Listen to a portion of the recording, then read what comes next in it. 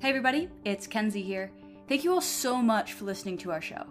We are very excited to announce a little update. Our first pieces of merch. If you head over to our website, queerpg.com, you can check out all our new stuff. We have QueerPG logo stickers and pins, and something fun for season 1. We have Wildmore High Wyverns notebooks. They come in 3 different designs, so head over there to check it out. We are selling these through Society 6, so if you go to our website, under the shop tab, you'll see the notebook. Clicking on it will redirect you so that you can purchase. Again, thank you guys so much for your support, and enjoy the episode.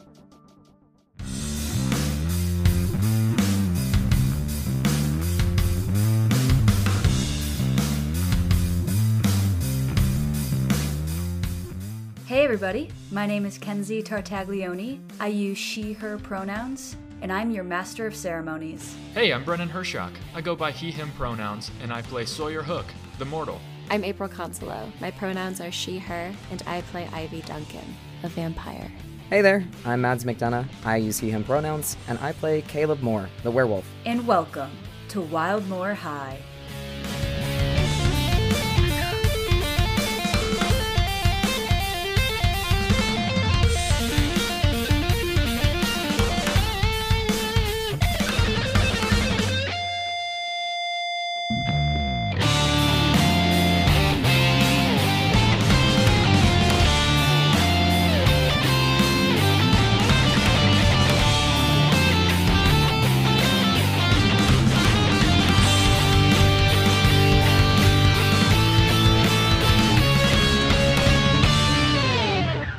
Content warning for this episode includes addiction, physical violence, abstract mention of an eating disorder, implied child death, and non-graphic descriptions of dead bodies.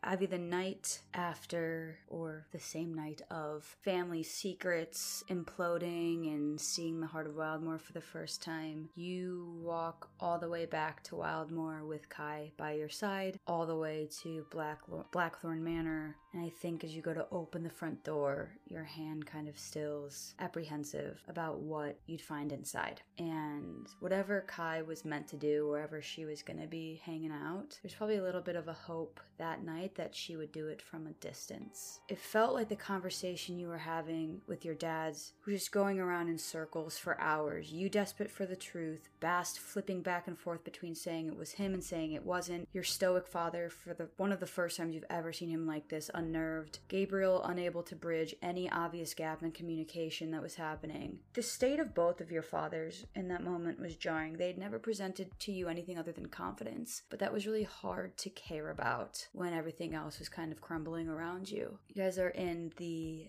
sitting room, and Bast is standing up, pacing, and at one point Gabriel reaches out and he says, "Mi amor, please calm down." And Bast turns around and just snaps and says, "Drop the affectation, Gabriel. I'm about sick of it." And there's a sharp intake of breath from Gabriel. And he says, "Excuse me?" There's a tone of offense in his voice. His eyes dart between you and Bast. And he continues saying, "I think it may be a little too late for that." And Bast returns, "In this house then, drop it." And Gabriel says, "Bimbolina, please don't be upset with me. This wasn't a lie. It was a long ago joke that was taken too far." And the thick Italian accent that your dad had disappears into a mishmash of accents that can't be placed. Ivy has gone through so many emotions over the course of this fight, this discussion. At one point, she broke down in tears, but those have long since run dry. And this revelation, this betrayal, even though it isn't that consequential, is enough to just rock her back. Because ever since she was born, the lilting tone of her dad calling her home into the house, on the phone, ringing up into her bedroom, even that is a lie. Why would I be angry? just fits with everything else I've been finding out about you guys. I promise that that was once how I sounded, but I've lived in so many places, and I've lived here for over 200 years now. It was a joke at best, a dare that we made with friends at the beginning of this all, and it was so funny to keep it going, and then it felt more natural to me anyway that it was easy to keep. Ivy looks between her fathers, looks at her tall, confident, strong father who is now riddled with anxiety and irritation. Bast was always the patient one, always the one whose hands would bandage her skinned knees with precision, the one whose face she could look to and feel like she didn't have to cry. She looks at Gabriel, who always made her laugh and filled her with lightness, and how even his posture seems to change with this revelation. He looks so much older, and looking between the two of them, each of them having lived through many millennia, against her 15, almost 16 years. And she feels so small. But then again, I feel like so powerful, angry, and new. So was any of this true? The way that you raised me, the secrecy that I had to live with, the shame of it all. Did you do it, Dad? Gabriel and Bast look at one another, and you can see that they're saying something. Just people who've known each other for so long talking without speaking. And Gabriel says, "There is so much about it that..." And Bast cuts him off and says, "Yes." Even when she heard it from Adam, it didn't hit her the way that this hits her. But she manages to keep her face still. And why? I'm gonna start with something that doesn't sound like a direct answer, but I will get to the direct answer. Is that okay? Yeah, that's fine. Ivy, you are, as far as I and Gabriel and any of our old friends aware, the only one of your kind. And there are people that cannot know that you exist. And so the secrecies, what we taught you, we made sure that you didn't tell anybody, was not because we were scared about what this town would do to you. They are nothing. We could have stopped them if we needed to. But there are things more powerful and out of our control that if they found out that we had... Ivy supplies the only word she can think of for herself. A monster. Gabriel looks like he's about to cry as soon as that word leaves your mouth, and he says, No, that's not what we mean. And Bast says, something that they don't understand. You are not a monster. You are not a danger any more than any other teenager is a danger to themselves or to their friends. You are not. But we have noticed, and we have tried to help you, have been having problems with control. I've been fine. I've never needed as much blood as you guys, you know that. Yes, but that doesn't change how you starve yourself of the thing that you need. But what if Ivy realizes that she's never said this out loud. What if I didn't need it, like, eventually? What if I could just, as I get older, if I practice and work really hard, maybe I wouldn't need to be like that. Gabriel's head is hanging, and you can see that he's shaking it, and he says, we don't have those answers for you because no one like you has ever existed. Again, as far as we know. But what type of life is that, Pambolina? Don't call me that. If it's fake, it's fake. You don't need to keep pretending in front of me. And I'm only half you. Only half. I have this whole other half of me that maybe I could choose that instead, and I could be not a monster. I could be safe for my friends. I could just grow and get old and be normal, and I wouldn't have to need to hurt people. Don't you hate that? You can't exist without hurting people? And you've had thousands of years to practice control, and you're still killing people. Kids! You killed a kid! And this brings me back to my point about control. I have for years had impeccable control. That's why I don't feel like I killed him. I understand that I did it, but I was not in control because I have been losing myself. Ivy gets a flash of Adam the way that he was tonight. Do you know why? Well, I would like to say that it started when Sarah fled, when the barrier began to break. Except that would just be another lie. It got worse when the barrier began to break. But ever since we came here, since we built this place, I have had moments stripped from me that have resulted in lives being stripped from other people. Not a lot, but that doesn't really matter. It happened. That's never gonna happen with me. It's not. She looks between them. The way they're looking at her, just so sad. We're not saying that it's going to happen to you. It hasn't happened to me. And you can see that he starts to say the nickname for you and stops himself. And then he says, that's not a lie, Ivy. The fact that I still had that accent might have been, but the language is my home. Yeah, well, I probably outgrew it anyway. So, you killed Ryan. What am I supposed to do with that? We weren't like close, but I saw him every day. He's my classmate. Am I just supposed to walk around knowing that? And how do I know it's not gonna happen again? You don't, 'cause I don't. But this is my concern about you, is that you never, ever, before high school, before maybe junior high, ever had any misgivings about what you were. And I've seen your hunger.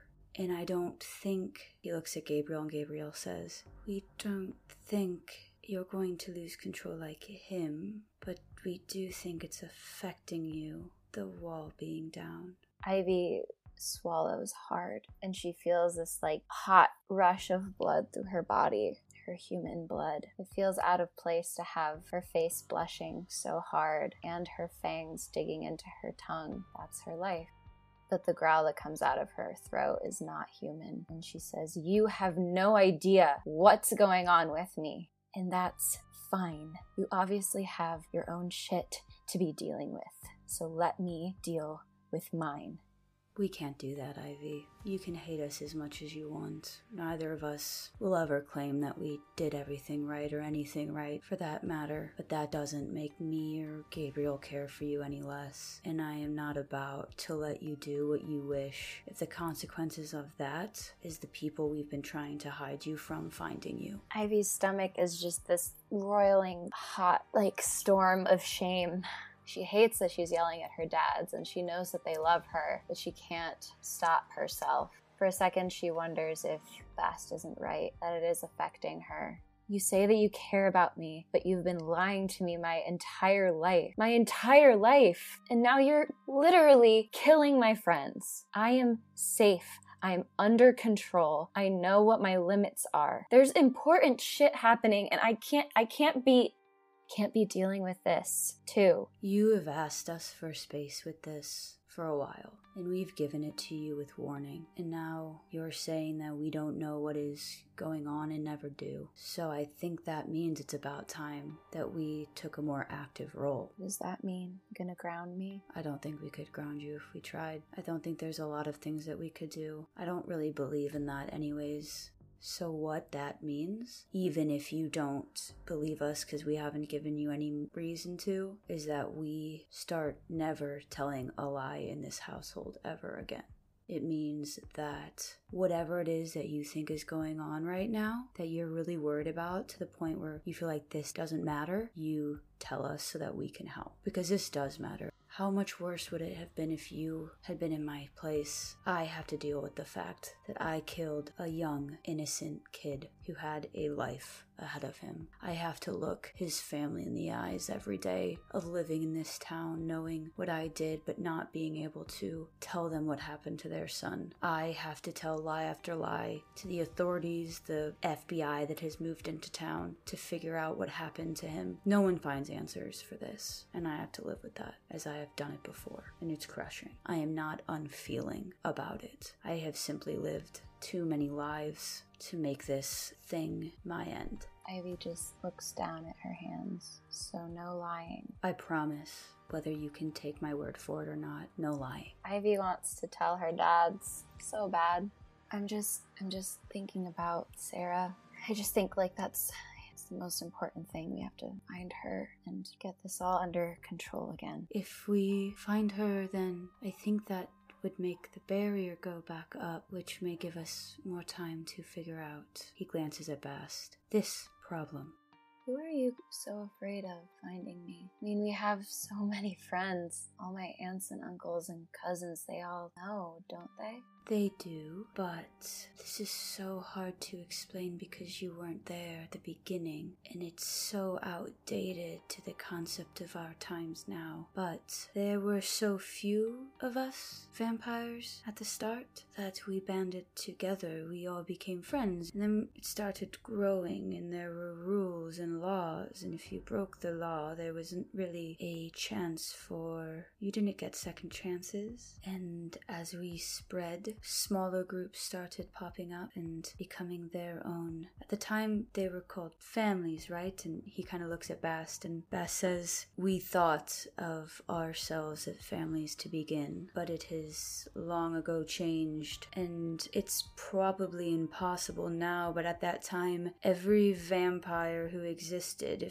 if you made another one, if you found another one, the rules were that they joined a coterie, and these coteries were run by, if you can believe it, vampires older than me, vampires who are still older than me, and there's something that comes with age in this form, power that can be wielded, that we stand no chance against. And it had always been thought dangerous for a child to be turned. There was a time, a dark time, in which one of us lost their way and rampaged through London, turning children left and right, young enough that they had no idea what was happening to them, young enough that there was no way to control their hunger. They killed their own families without knowing what they were doing, and he was eventually stopped in all of those children as well, and it was made law for us that offspring were not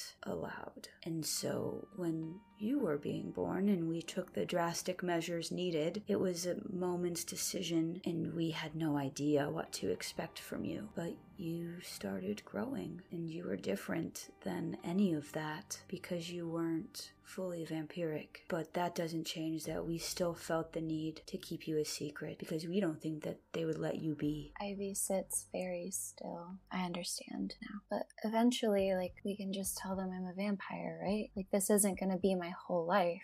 I don't know. You have just said that you may not want to live like this, and while I don't think that's actually going to be a possibility for you, I don't know if it would be smart to ever let them know. But that doesn't mean you can't live your life. It just means that you probably would need to live it amongst humans rather than vampires, which you do today already mostly. Or we could... And Bast says, I don't think that I'm willing to take that chance of announcing you and it turning not in our favor. So you don't think I can live my life as either? We broke ties, well, not fully, of course, but we haven't spoken with our coterie in hundreds of years. Our friends that you know, Eleanor, especially Eleanor, hates the idea of coteries. They're old and past the point of needing to be disbanded, but they are run by some people that you can't really say that to, or who would listen to you without beheading you. So it's not that you can't live amongst... You live amongst both right now, Ivy. You live with us, and you live with the people that we have over, and you live with the humans in Wildmoor. I don't have a clear answer for you. Ivy wants to just fight for the sake of fighting, but something about hearing your parents say that they don't have any answers for you is the anger kind of drains out of her. She says, yeah, okay. So can I go to bed now? Or? If you don't have any more questions, yes. Okay. And then she just kind of walks out. She heads into her bedroom and without turning the light on, just glances out her window. You see a figure leaned up against the shed in the backyard. The figure's in the dark, but you can kind of tell by the shadow that their arms are crossed, and by the tilt of their head that they seem to be looking up into your window. Ivy gives a tiny wave and then closes her curtain, throws herself on her bed, and tries to cry, but nothing comes out.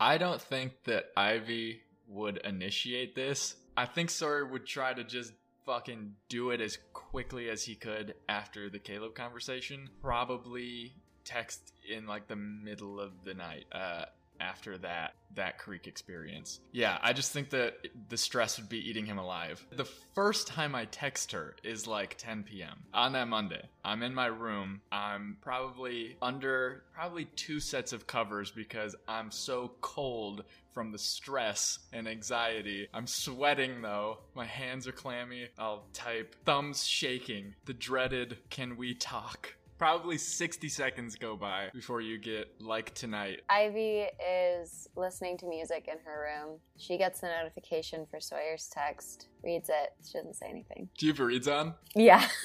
Sawyer is going to throw off the covers and walk over to his axolotl tank and bend down and get eye to eye with the axolotl. Well, I guess I gotta do it. And he will put on some sneakers, head down to the garage very sneakily. I'm assuming that the parents are asleep by 10. There's no way that parents are up past 8:30. And I will get on my bike and start riding to Ivy's house. And I'll put my phone on silent on the way. Ivy is like looking at the texts from Sawyer, and she thinks about texting him, shuts her phone off, opens them back up, and then just ignores it. And she turns on her little like aromatherapy thing with like the sleepy time mix of like lavender and rose, and she flops on the bed and she just goes, everything is okay. It's not.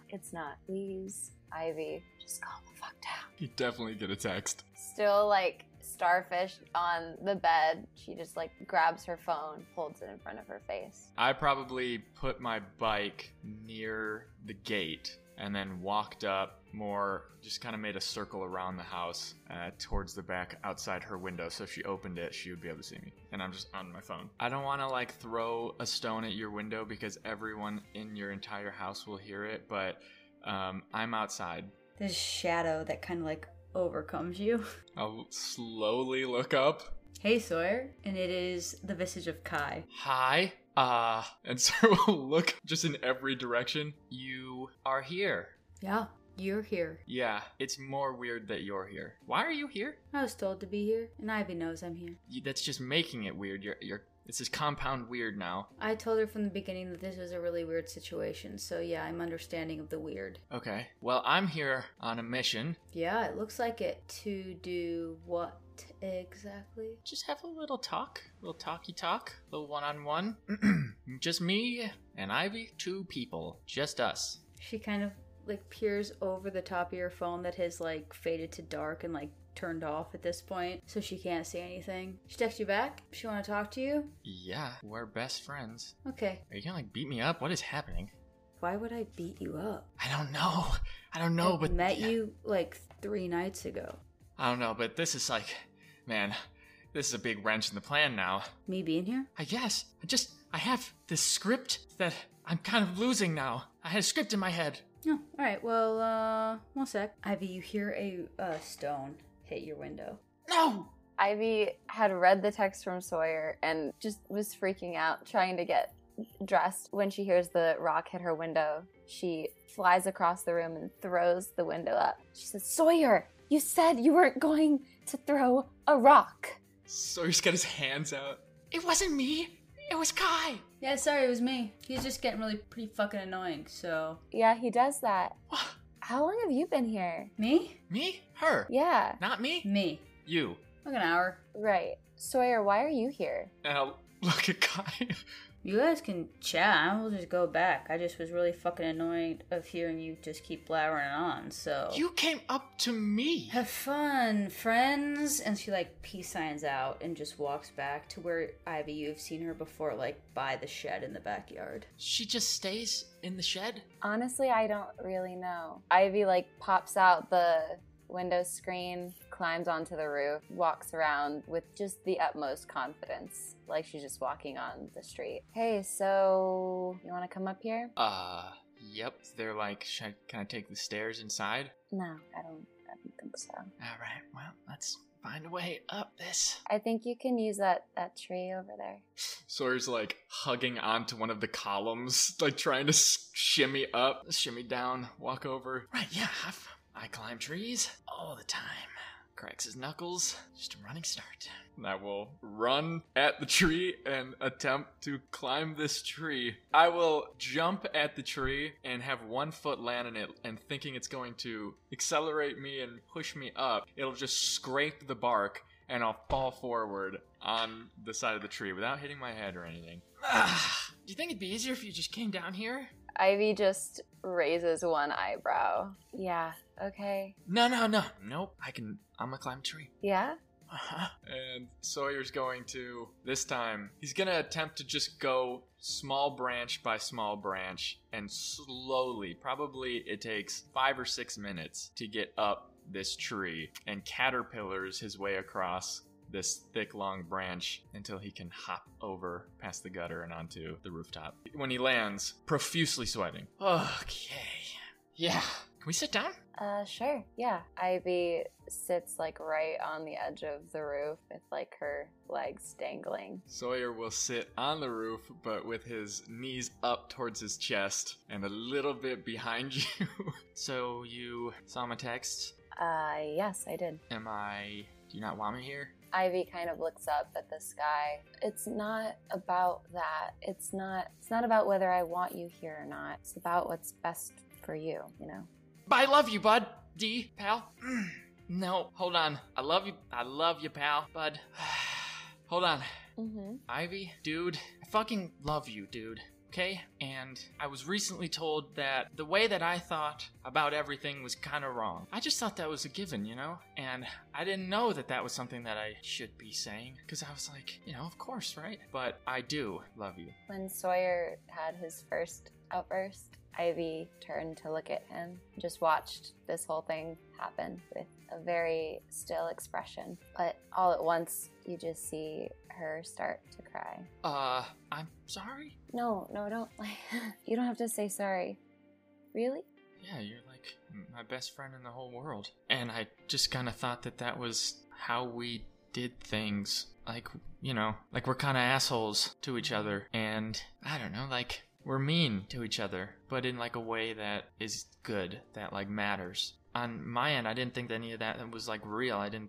Sometimes I'm really mad at you. I deserve that. I've been not my best recently. It's more, I get mad, Ivy, because you're like so much of everything that I want to be. And it's like, I don't want to be mad at that because you're just you.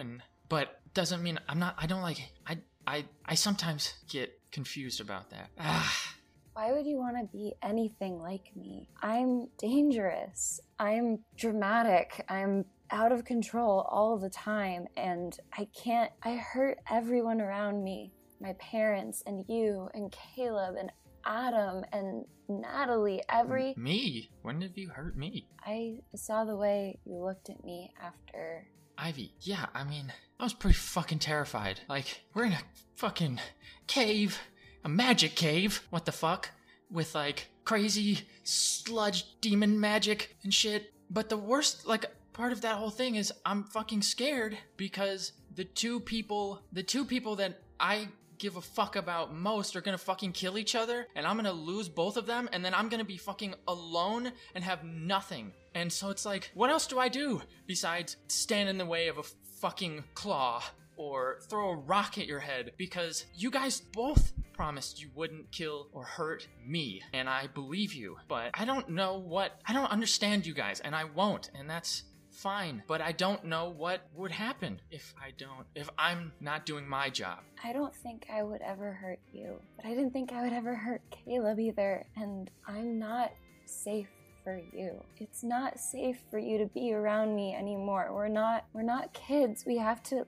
think about this in the span of our whole lives. Like, I am this monster and you're a human. You have so much life. I have to always hide who I am and stay away from the people I love, because if I get too close to them, then I'll ruin it. I always ruin it. Sawyer sits there for a second. Well, then why am I here? You didn't ruin anything with me, and I trust you. What could you do to me? I'm not thinking about this like a kid. And this is...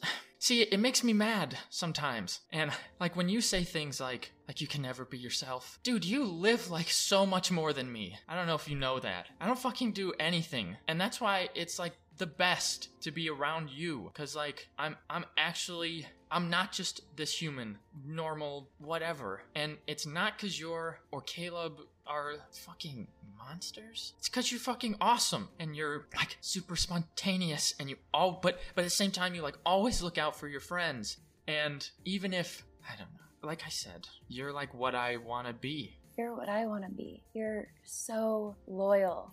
I push everyone away all the time. You're so steady and funny, and everyone that's around you is always so happy to be around you. You make them feel comfortable.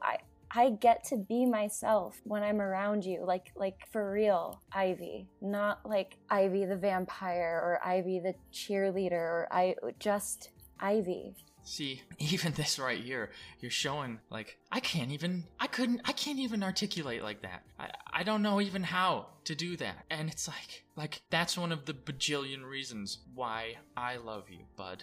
Sawyer smiling. Idiot. Dumbass. I love you too. I really do.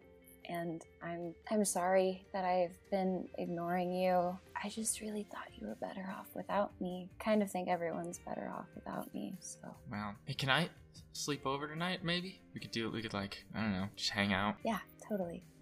Is Kai gonna just be watching? You know, I haven't really figured that out yet. Yeah, like what the fuck is up with all that? Yeah, she's like watching over me in like a protective way. I'm doing that too. Shut up. Kai peeks around the side of the shed as you yell that into the yard, says, "Oh, that's really interesting that you're doing that too." You just standing behind a shed and lit. Oh, God, it's weird. Not that you need the protection or anything, but like, you know. Yeah, I mean, I could like throw you off this roof and kill you in like 1 second if I wanted to. I would love that not to happen. Just gonna throw that out there. Me too. Cool. Hey Kai, are you gonna be here tomorrow or? We'll see. Okay, let me know. This night turned out not the way I expected it to. How did you expect it to? Yeah, what? Yeah, ask that. I'll see you later. And she kind of disappears behind the shed. Wait, get her back. Ask her again. Sawyer, I don't think you want to know the answer to that. No, I do. I absolutely fucking love the tea. Okay, well, I have a lot to tell you. Yeah, well, let's go inside because I'm fucking cold. About a week and a half after all the drama with your families went down, school day, and you are being shaken awake in your bed, and you hear, "All right, up and at 'em, Caleb, let's go." What time is it? What? I try and bat the hand away from me. You can see just the dark outline of your father in the room in which he has not found it necessary to turn on any lights. What are you doing? What time is it? It's early, come on, we're going. Where are we going? I gotta show you some stuff. Why are you, what? Get dressed, let's go. I get up. Alright, get dressed, I'll meet you downstairs. Just half asleep, nod, sitting upright in my bed, but my eyes are crunched shut. 5 minutes. Okay. Whenever he leaves the room, I take a really deep breath and then just hold my hands over my face and scrub them a couple times up and down my cheeks. Get up out of bed, find some pants, put on a t-shirt, grab my hoodie, put socks on, wrong pair of socks, put a different pair of socks on. Feel around for my phone, grab my phone, feel around for my wallet, maybe. I don't know. I can't remember where I put it last night. I just have my phone.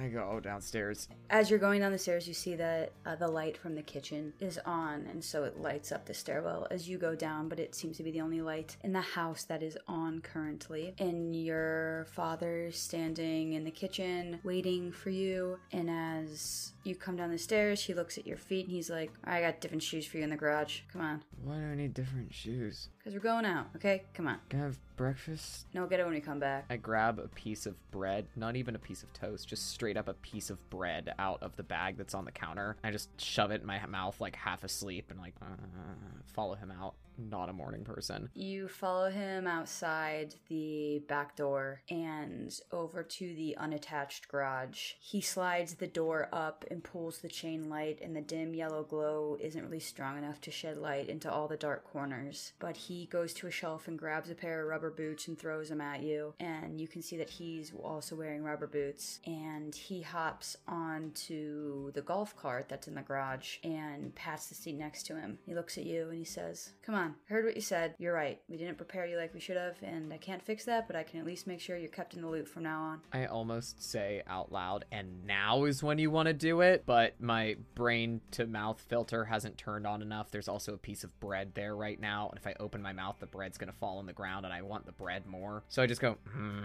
pull the shoes on, get on the golf cart.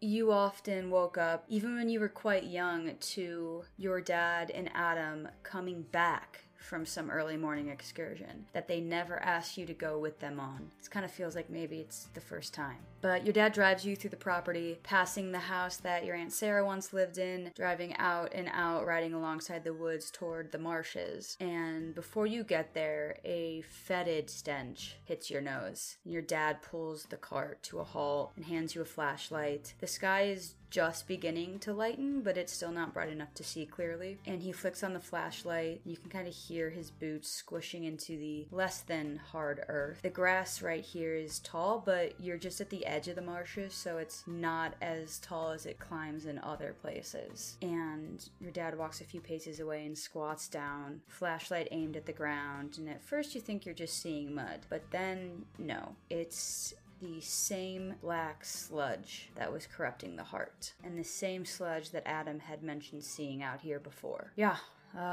this is the problem. And as your dad kind of lifts the flashlight up and across the high grass and plants, you see that there's a state of unnatural decay about the land. And not even I can fix this, because I've tried. What did you try doing? He puts his hand out and it hovers over the ground, and he closes his eyes and he takes a deep breath. And you haven't seen your dad do this a lot, but you've seen it every now and again. And you see like a shimmering of gold and green as your dad's green thumb comes to life in front of your eyes. But it's almost suffocated out, like snuffing out a candle, when it nears part of this black substance. And he opens his eyes again and he says, "I can't even touch it." How long has it been here? He presses his hands into his thighs as he stands up, and he says, "Well, I don't know how long it's been here exactly, but I found it here, almost like when you started going back to school." Has it gotten worse? It's gotten worse, and I think it's spreading, but it is only spreading, at least as far as I've figured out, it's spreading quicker through water and hasn't yet found a way to spread onto the dry land yet. But unfortunately, also found it in the lake. And so far, I've told the police that I don't know what it is, but that right now, no one should be allowed to swim there. So they have it barricaded off somehow. Dad, how long have you known that Aunt Sarah's been missing? Well, she left Wildmoor a little over 2 years ago. Missing, though, a year. I knew she left when she left. I just thought she'd be coming back, because we're Moors. This is where we've always been. I thought it was weird when I didn't get a birthday card from her this year, but it's kind of a lot going on. I wasn't thinking about it as much, I guess. I cross my arms over my chest, kind of tuck my head down a little bit, and I'm halfway staring at this muck and also just kind of letting my eyes unfocus and drift for a minute. Are you aware of what's been going on with Adam? Like, he's been different since, and I almost try to make like a gesture still with my arms crossed to myself using my chin. The other night though, when we went to see what was going on, this stuff, it's in him. What do you mean it's in him? Caleb kind of like squeezes his eyes shut and runs a hand up through his hair. I don't know. He got really weird. He started like talking about stuff, and he's just been weird, but it started to get creepy. And I looked at him, and there was like another voice that was with him, and then he had like this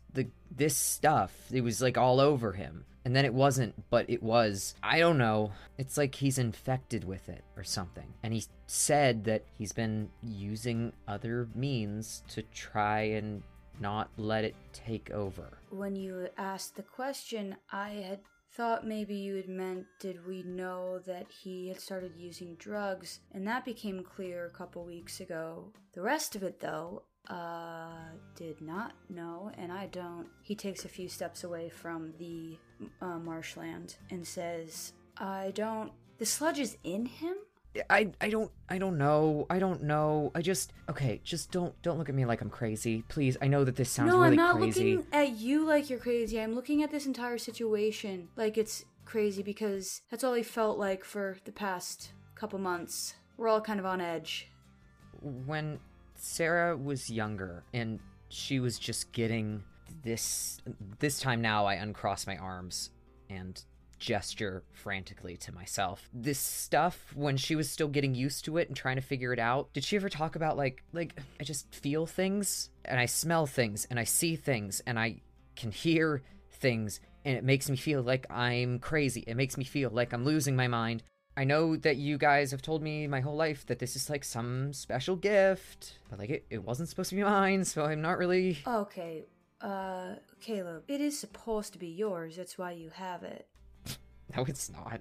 We misguidedly thought it would be Adam because he was the firstborn, and that's just how it's mostly been. So it was a bit of a surprise that it was you, but it was never supposed to be somebody else's. If it was supposed to be for Adam, you would have been born with it. He just opens and closes his mouth a couple times like he's about to reply, but each time he closes his mouth again, kind of just grits his teeth a little bit until finally he sucks in his bottom lip and then just like stares down at the ground. Did she say anything about that stuff though? Did she say that? I can't exactly ask her myself. It would be great if she was here. She talked about having heightened senses, being able to hear stuff far away, being able to like pick out specific sounds in a loud room, being able to smell things more clearly or more strongly, maybe is the word. I don't think she ever talked about seeing things though. Are you seeing things? Not like that. Not like seeing. Actually, maybe a little like that. No, it's not like I'm sane and stuff. I don't... When I saw whatever it was with Adam, I closed my eyes and I tried to smell and hear and do all those other things that I've been doing lately that I get like extra more from, I don't know. But that time, whenever I did it in that room with Adam, when he was starting to like get really weird and like he didn't want to leave and he just wanted to touch the goo, it was like I saw him standing there and it was like there was something else that was there too, and it was, he gestures down to the ground, this stuff, except it was like it was a thing. It wasn't just goo. It wasn't just this. Don't look at me like that. It said something to me. It said that it was excited to meet me, and that's when I kind of when I sort of he tries to like gesture his hand up and down to himself again and then shakes his head and crosses his arms over his chest again. When I changed for the first time, I just kind of overwhelmed me and I don't remember much. I'm sorry that first time you became the wolf it wasn't in a good place. Would have been nice to have kind of like celebrated it. That's what we did with Sarah. It's kind of like a second birthday almost. I guess we could still like do that. We don't have to. It's not... Adam would make a thing about it. It would just be a family thing. It would just be us. Your friends if you wanted. Well, I mean Sawyer if you wanted. I don't know. It's kind of embarrassing. I mean, they saw me for the first time like that too, and I don't think it was good. I don't think they should see that again. Okay. But like, maybe if it was just you and Mom, we could go get like those little pastry tarts from Ramoni's, maybe? We could like kind of... Yeah, kiddo. And he kind of like puts his arm over your shoulders and his like hand up at the top of your head and ruffles your hair, which is a little bit weird because you are kind of taller than him. You definitely got your height from your mom. And it's also a little bit weird because your dad isn't the most showing of affection man you've ever met. But he does that and he ruffles your hair and he says, yeah, kiddo, I think we can do that. I pretend like I hate it. Stuff about your brother, though. He looks at his watch on his wrist. Yeah, alright.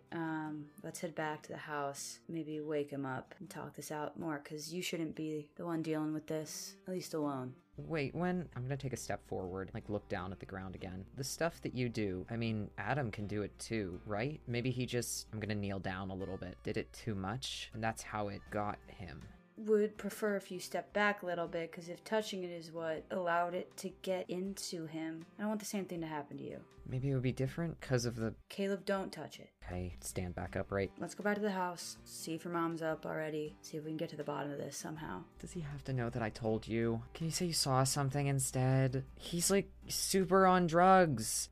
He could get sloppy. You could just say that you saw something. We have been working on some sort of interventions I don't think work, but some sort of thing like that to curb whatever this is, because we did know about the drug thing. But if that problem is stemming from something greater than himself, I think that we should just all try to help him, yeah? Doesn't want my help. Caleb, I look at him. I know you two haven't been getting along, and I'm not gonna make you get along with him. You're very different people. But you used to have something that brought you together, and I'm hard-pressed to believe that that's completely lost. So maybe just showing a little bit of compassion. Someday, maybe he'll show it in return. Someday. Do you want to drive the golf cart back? Yeah. And he climbs in the passenger seat. I try not to look too excited jumping into the driving seat. You drive back to the house, I think, with minimal problems. There's a moment where your dad's like, all right, maybe like not this fast over a hill, okay? And you make it back to the garage, park, go inside. Your mom is up and in the kitchen, and your dad walks in and stops you from walking in behind him and points to the side to make you take off your boots. And then he goes in and he says, Sharon, do you have a minute before you leave for work? I think we gotta talk to the boys. And she looks up from where she's packing her purse, looks at the clock on the stove, and can read from whatever look is on your dad's face that this is a little bit important. And so you all, like as this trio, climb up the stairs, go into Adam's room. He is conked out on the bed, drool, completely like just mouth open drooling. But there's also like sweat on the sheets around him, and his skin is shiny with it. Your parents wake up Adam, and he like gasps, sits up with a start, panting, eyes wild, and he's like, what's going on? And your mom's like, calm down, sorry, I didn't mean to scare you away, we just want to talk. And she reaches over and she flips on his bedside lamp and says, your dad said something important we needed to talk about, and I wanted to be here before I left for work. And he looks up at your dad, looks kind of around your dad where you're standing, and says, Caleb, I swear to fucking God that you didn't say anything. I am stepping behind my father and squatting down a little bit. Caleb, are you fucking serious? Are you kidding me? I am looking at a poster on the wall in his room, and then to another one, and then to a third, and then down at the floor where I see a weird-looking crumpled sock. I make a really funny-looking face, and I go back to the poster on the wall. Your dad says, hey, Adam, settle down, okay? We were gonna have to have a talk sooner than later anyway about another issue. And he opens the drawer of Adam's desk, and there's a bag with purple skull pills. And Adam's face changes so swiftly from anger to desperation. He's like, no, please, no, you can't take those. You can't take those. And your mom says, Adam, what is going on with you? And your dad says, Caleb said that you touched whatever that black sludge is that we found in the marshes. That it's inside of you. I don't really understand how that is possible. And Adam says, I don't know how it happened. We were just out there one day and we were looking at the stuff and I touched it and I thought like I just like fainted or something. It just felt like I blacked out for a minute and then I was awake again and I didn't know anything was wrong until later. And then you can't take those things though because those are the only things that make it stop. It's the only thing that makes it go away and you can't take them. And your mom says, Adam, makes what go away? What are you talking about? And Adam goes, like, hands up by his head, just pointing at his skull. Fucking thing in there that talks to me all the time, okay? It just doesn't fucking go away. It's there all the time, and it's just saying shit. And I can't get it out of my fucking head. I can't fucking believe that you told them, Caleb. Come on! I am doing anything to not look at him. Your dad says, What is this? What is this thing that you're talking about? I don't know, okay? I don't know what the thing is. I just know that I was like really fucked up about the whole not being the wolf thing. And I didn't know what to fucking do with myself because you guys had taught me my whole fucking life that that's what I was meant to do and meant to be. And then I'm not it. And then like, what do I fucking have left now? When this thing, I didn't even look for this thing. It just fucking happened. He stops and he thinks and he goes, wait a second though, that doesn't make any fucking sense. Pulls open the drawer in the bedside table. And Caleb, you watch as he pulls out this palm-sized coin that you've seen once before. Because the sludge, but I did and your dad goes, Adam, what the hell is that? I just found it in the woods and I thought it was weird. And then it's got like this weird symbol on it that's like on the devil shrine. So I thought that was weird, but I don't really know what it was. It came from the creek. Yeah, that's what I found in the woods. It was, you never saw it. You never... I'm seeing it right now, Caleb. Adam, do you remember when we were really, really little? Do you remember when Ivy attacked you? Do you remember that? Yeah, kind of a emblazoned memory in my brain, you know. It was over that. That's what I found. I didn't have this then. I didn't take it that day. When did you find it? I don't know, like right at the start of summer. It had the same voice back then too. I didn't remember it. I didn't... Wait, you've heard the thing? I look up to him now. This whole time, the only thing that made me look in his direction was staring at the coin, but now I'm looking at my brother. I take a minute, I swallow. Yeah? Okay, well, if you've heard the thing too, what I just got confused about though is the fact that this is, I think I didn't mean to, I didn't know what I was doing, but I brought something here, I allowed it in, but that's not necessarily related to the sludge, because that happened afterwards, but that fucked me up even more. The coin's been here though, and it sounded the same back then too. I just didn't, I thought I kind of made it up. I thought I made a lot of things up when we were younger. Wait a second. Did I not do this then? Did this happen that day at the creek? I shake my head. Whenever I found it, it talked, but then everything else happened, and Ivy, and I dropped it, and... So I didn't, like, massively fuck up. I'm about to, like, shake my head no to try and reassure him, and then I kind of, like, stop myself, roll my eyes a little bit. Not this time. I guess it was a pretty big fuck up to make a deal with some weird entity that shouldn't be able to exist, so that's a pretty big fuck up, but I didn't do it. Like, I didn't bring it here. You made a deal with it? Adam! Yeah, was that not, like, clear? And your mother's like, you made a deal with something that you... Adam, what the hell where does your brain go? What is this thing what deal did you make? Well, I, like, didn't know what I was supposed to do after the whole wolf thing happened, and so I was just kind of lost, and I don't know, it was just, I didn't really ask for anything. That's not true. I don't know. It didn't really seem like I was making a deal. It was just like this thing had a way to like make me feel like I had a sense of purpose again. And then it was less of like, I don't know how it works. It just whispers shit in my head all day long. And I can't get away from it. And it kind of makes me do shit that I know that I don't really want to do. I guess... I don't know. His shoulders kind of droop in his bed and he looks at you and he looks at your parents and he goes, I guess I'm just like pretty fucked up and I don't really have a lot of energy to deal with it anymore. So have at it, guys, because doesn't seem like anybody's throwing out answers right now. So should I get ready for school or does this kind of get me out of a day? I'll be feeling, kid possessed by some demonic evil. Doesn't have to go to high school, right?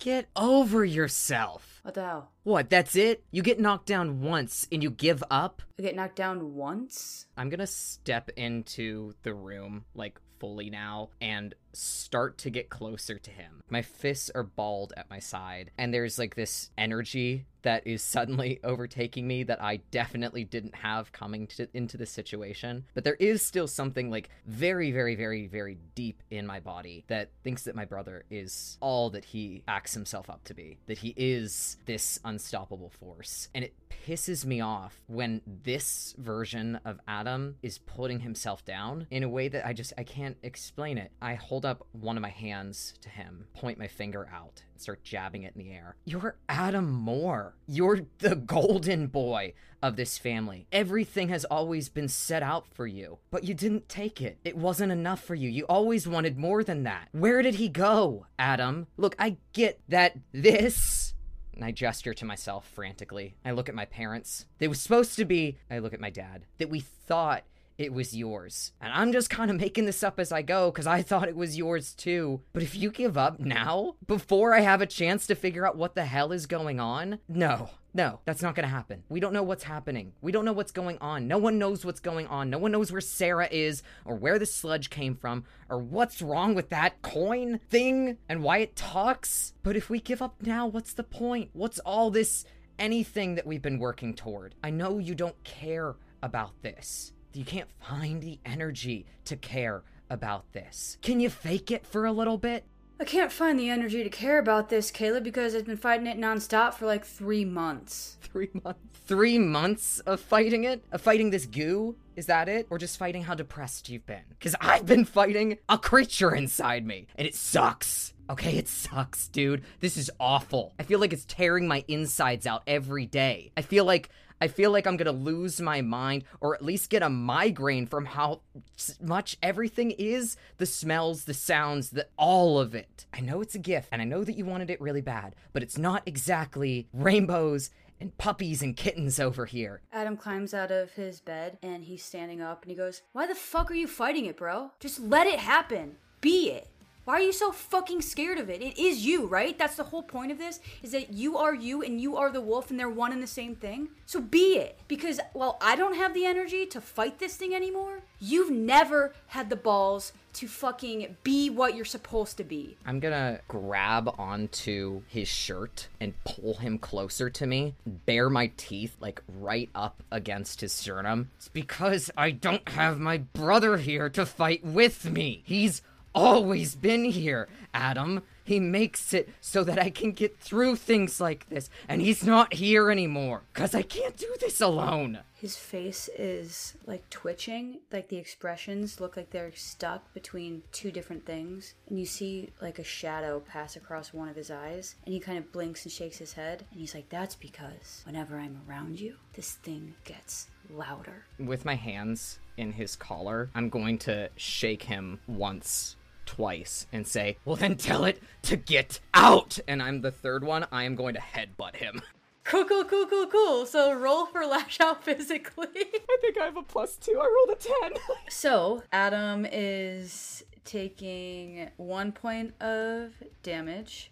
As that crack sounds, your dad has grabbed you by the shoulder and pulled you back, and your mother like has wrapped her arms around your brother's chest, but it doesn't really help the situation because the eyes completely cloud over with the dark inkiness, and his mouth starts to curve up with a smile, and there's a chuckle that is that like the voice from the heart when it was Adam but it wasn't Adam, and he goes, "I like seeing your true colors. You know what your brother thinks? He wants what you say to be true, but we all know that it's not, because you've always wanted to be the center of attention, and you're too afraid, now that you could be, to take it. I told you once before, I can help you. Potential, all of that. I don't think you need to hear it again." This whole time, I'm taking in these big, heaving breaths that almost sound like snarling, and my teeth have elongated, my pupils have narrowed into those little like pinpoint flecks, and there's this cracking of bone and like lingering scent of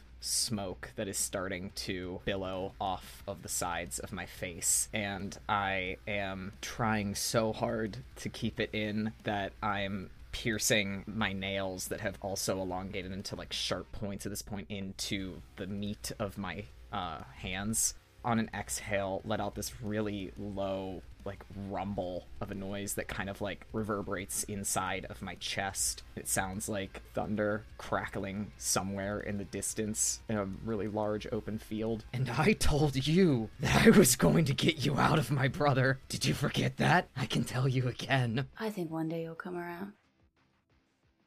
And your brother kind of slumps in your mom's arms and looks up. And it's him again. "The deal was you. This thing just wanted you. And I was the next bet. And I was weak. So I let it in. So you can have it, but you have to let it in."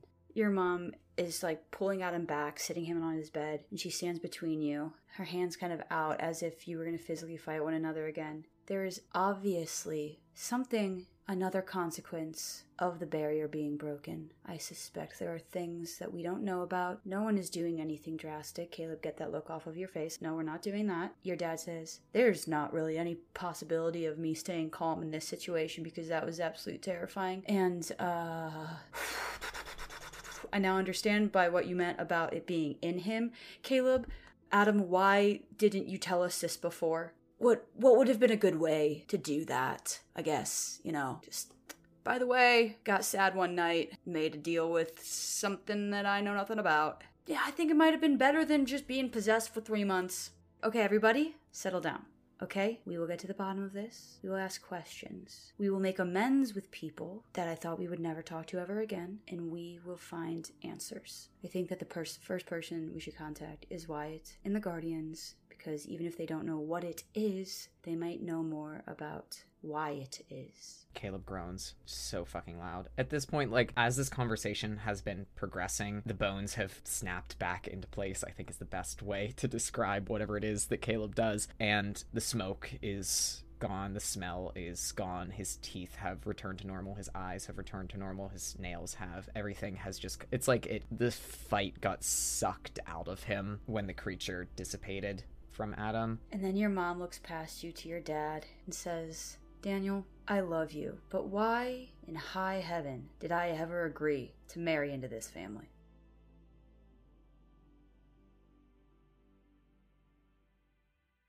It is an evening after a school day. You are at home in your room, maybe working on homework, maybe procrastinating homework, when you hear your mom call, Sawyer, can you come here, please? Yeah. I'll rush downstairs. They're both standing, your mommy and your dad, at the bottom of the staircase, ready for you to appear. Hi? Yeah, hey pal, we've got something else we need to show you. Okay. You guys are acting really weird, like formal weird. Well, it's not formal, but it is like a big deal, and it's kind of like the last time your dad had to show you something like a long time ago. There's something else that we need to disclose to you. Okay. Your dad kind of beckons you down the stairs. What do we have, like a nuclear bomb for Wildmore? I mean... What? No, not like physically a nuclear bomb, but like I think metaphorically it could possibly have the same negative effects. Okay. Listen, pal, I think after everything that happened over the weekend, this is something that we finally feel better trusting you with. Because you proved yourself to be for this family, and that you were ready to act if needed, and that takes a lot of guts. And we appreciate it. And so I think it's about time that you know everything. I kind of thought I knew a bunch. Does this have to do with, like, Wyatt? Like that everything? Like everything everything about everything? Or everything about... In a sense, yes. But the bigger issue right now is specifically Ryan Bishop. As your dad leads you into the back office. Your mom joins you, though, this time.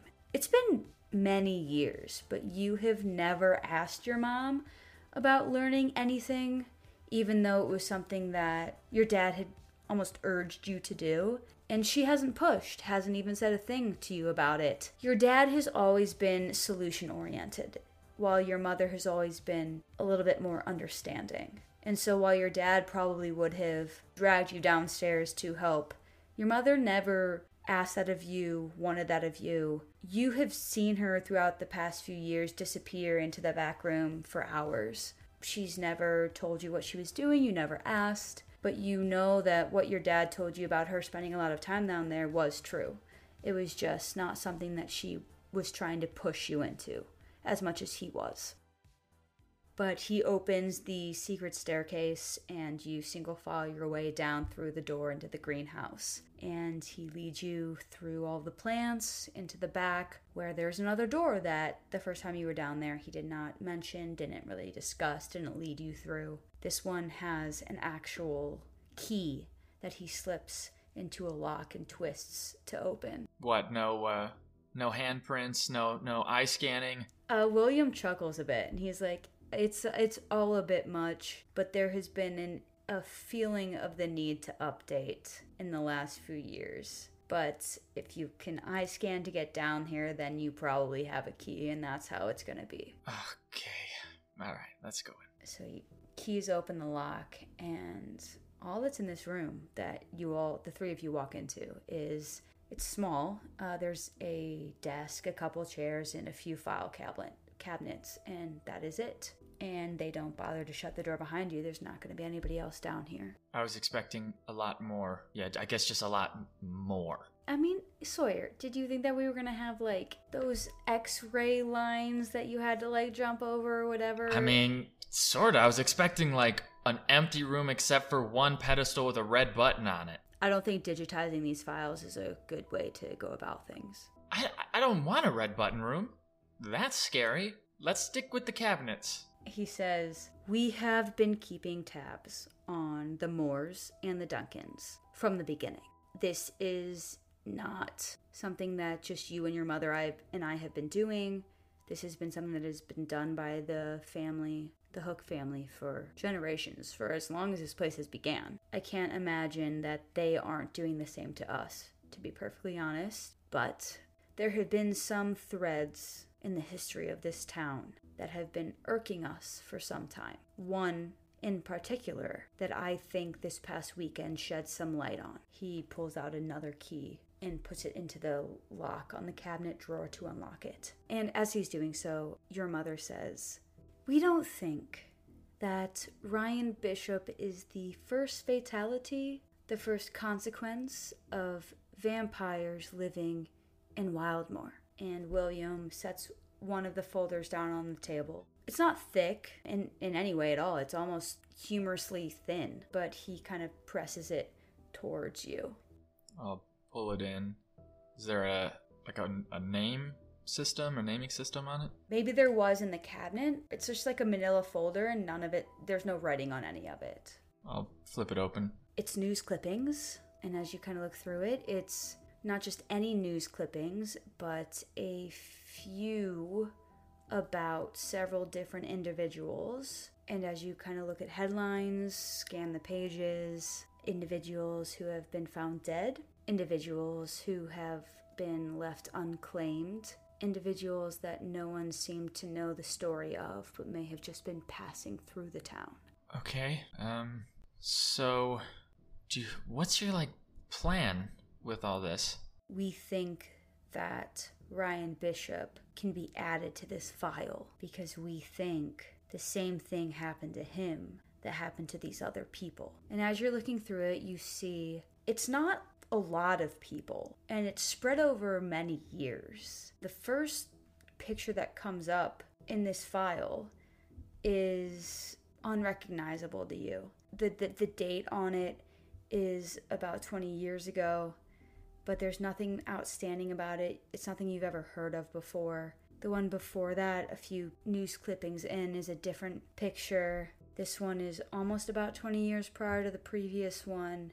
There is a picture of this person. Looks to be a young girl. It's a blurry photo. I think it was a photo that they tried not to necessarily promote because it was a little bit damaged. But this was before newspapers stopped literally showing photos of dead bodies. So this is obviously a person who has perished. But there's a white t-shirt, leather jacket. There looks to be headphones beside this individual, short hair. The date on this is about early 80s. The one previous to this is even about 20 years prior. It's a young boy, like maybe 8 years old. Almost looks like he's dressed up like a newsie. Got the hat, the suspenders, and the breeches. And then there seems to be an individual every or so 20 years that has died, has been a vagrant, has been a vagabond, has been just somebody passing through that no one has any connection to. And the case was never necessarily closed on what happened to these people. These clippings were handed down to me and were handed down to my father and his mother because there is something here that is relevant that we just can't prove yet. But Ryan Bishop, he lived here. He was a citizen of Wildmoor. He had family here. He was established here. But he's the only one out of all of these people with that type of life. And so we think that he died under the same circumstances that the rest of these individuals died under. Brutally, out of nowhere, without any recompense for such actions. So you're telling me that Wildmore has a serial killer? I'm telling you that we believe Wildmore, one of the founders, is someone who has a history of murder on their plate. And I'm telling you this, and we want you to know this, because we think that Bass Duncan killed Ryan Bishop, which means we think that he also killed the people in this file. And I understand that this isn't a lot of people over the time that this place has been established, but I don't really think that matters. And we were hesitant to let you know of this because of your friendship with Caleb and with Ivy. And we're not saying you don't still have that. We aren't saying that we are trying to impose on you stipulations to those relationships. And your mother kind of cuts in and she goes, we wouldn't want to stop you having friendships and relationships with people that you want to have, but we just think that you should know all the information now because you've proven yourself open to such information. So it's important that you know the things that we know, and it's important that you make decisions knowing everything that we know. Can you guys tell me, like, one thing truthfully? Do you hate the Duncans? Your mom has a quizzical look on her face, and your dad almost says something immediately. And it's like he steals himself. It's like he's checking himself before he speaks. And your mom starts before he does, and she says, "Sir, if we told you that our family had nothing bad in our past, we would be lying. We aren't trying to act like the history of the Hooks has been perfect, but the history of the Hooks has always been about self-preservation, not about aggression or the first to instigate anything. We've always been about just protecting our family. And neither the Duncans nor the Moores have ever had the same instinct. And so I've spent time with these people. I've had drinks with these people. We have spent holidays together. They're not strangers to me, but sometimes the things that they do and the choices that they make are strange." And your dad says, "I don't fear the Duncans, and I think the way you're asking me. I fear them because I think that they are above the law at this point." You guys sound like politicians. I wasn't talking about if you were afraid of them. I was talking about if you hated them. I don't think that Bast... I don't know if he would do this. But do you guys... what's your proof? Why, outside of you just have a general distaste? Your dad kind of crosses his arms over his chest and he says, "I've never considered a hatred for somebody. I've just gone along with how I feel about them in the moment. But if you're asking if I hate them, if that's the answer you need, then maybe I do. But that also means that I hate the Moores for the same reason." And he goes into another cabinet that he unlocks with a key. He pulls out another file folder that is a little bit thicker. But this one isn't full of newspaper clippings. This one is full of more of what looks like financial records that are almost incomprehensible to you. And he says, "We created Wildmore as a group of 3 families. But the distrust that we have found ourselves in the last few weeks isn't new. It's the same distrust that Bast and Gabriel had for our ancestors, for the Moores' ancestors, and they in kind. There has been a running line of distrust in this town between its founders since the beginning. And it's almost impossible to shake because it keeps on turning itself up as true. We don't know exactly what happened with Sarah Moore. And I wish I knew more, but I don't, because that is actually more concerning almost than whether Bass is going around killing innocent children. But if we knew exactly what was going on with the Moore family, we would be able to stop what was happening in Wildmore right now. That's what's just out of reach." And your mom chimes in and says, I was pretty good friends with Sarah Moore for a while, actually. And then there was a time where it felt like she had changed, become somebody different. And after that, she was almost gone immediately, and we never saw her again, and she became closed off, and then all of a sudden she left the town. I'm not trying to sound like a politician, Sawyer. I'm trying to sound like your mother who is concerned for you and is just trying to let you know all of the information that you need to know to be friends with the people that you're friends with. That's all. None of us, I don't think me or your father are trying to tell you not to be friends with them. We just finally feel like you're ready to be fully informed to make your own decisions. And maybe we won't agree with them, but you're still our son, so we will do our best to help you through what those decisions are. I look at my dad when she says that.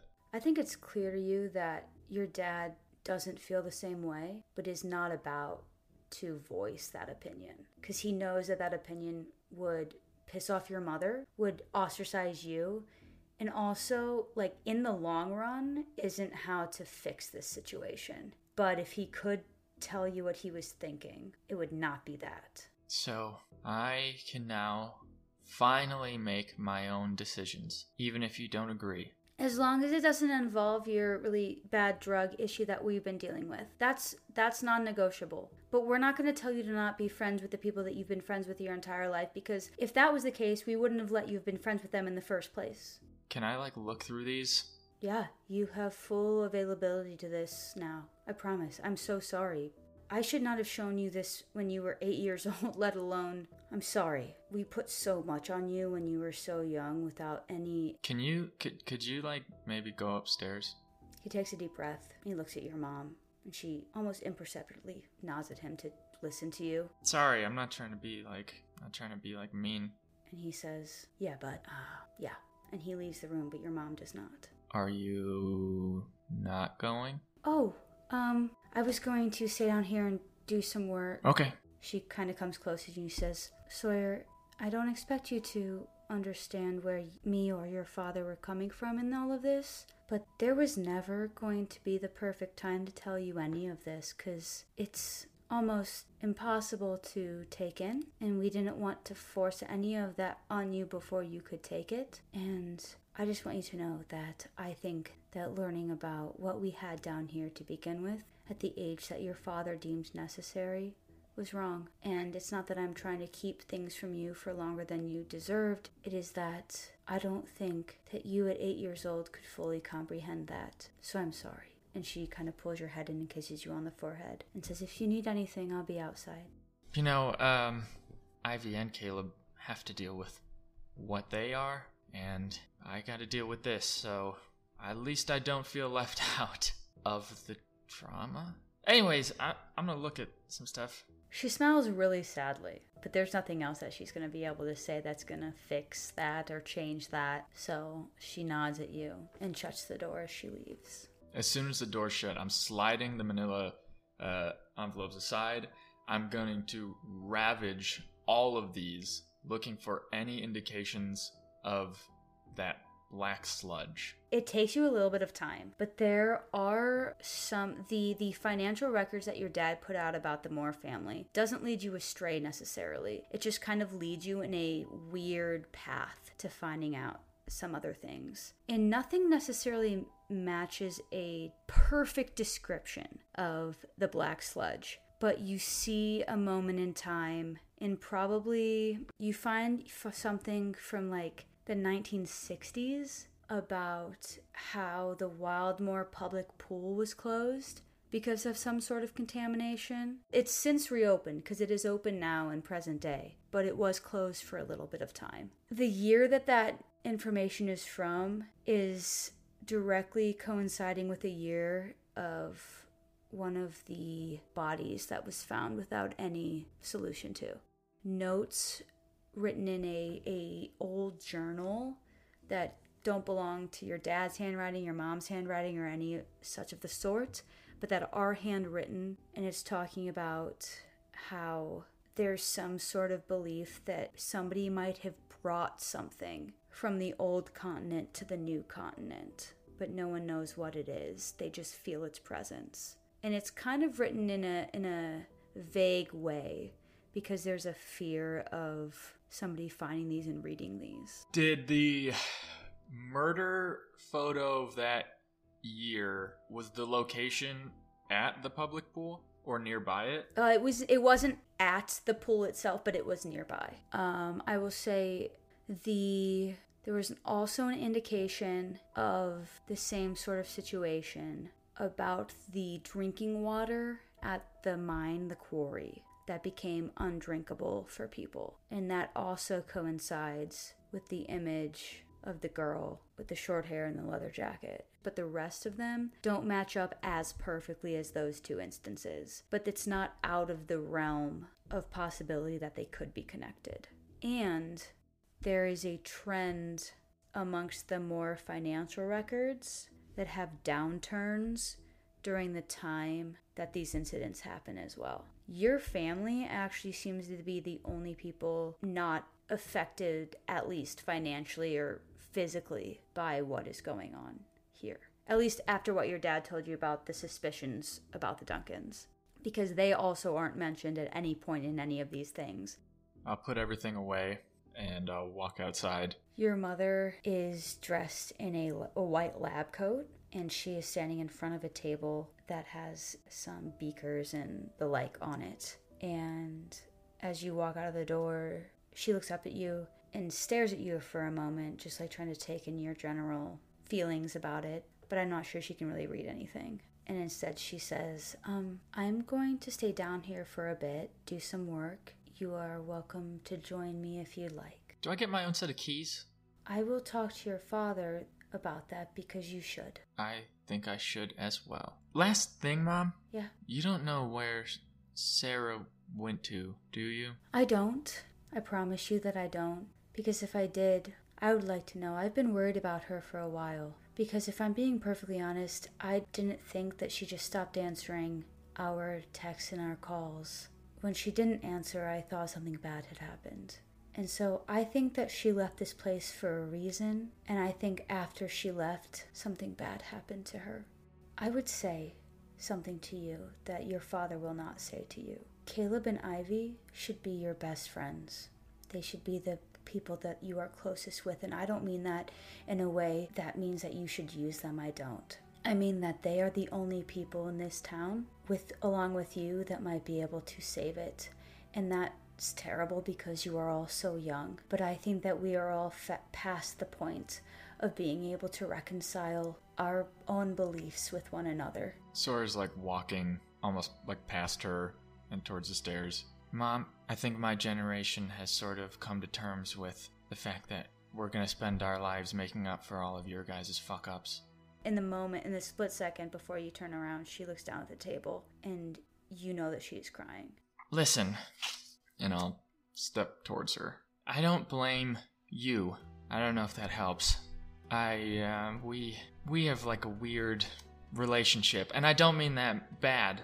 Like, we have a weird relationship because I'm like in high school, and because you're like a mom that actually cares about their kids, so you're cool because of that. But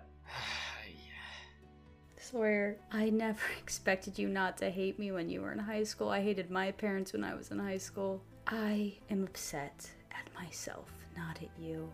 I am upset at the way this entire thing turned out because I listened to somebody when I didn't believe them. Your dad had ideas for how this was all going to go, how you were going to become. And I knew when you were so little that you were never going to become the things he wanted you to be. And it's not that he is upset about that, it's just that he never learned to grow from that. Because your dad loves you. He just doesn't understand that you're not what he expected you to be. He still has that image in his mind. And because of that, all of this has been tossed on you. And it should not be like that. It shouldn't. You know, Mom, I don't want to make you more upset, but there's going to be a day where I'm done. And did you know I have dreams sometimes where I'm just punching Dad in the face? I'm gonna go. And as the door is shutting behind you, you just hear, I still love you. And the door shuts.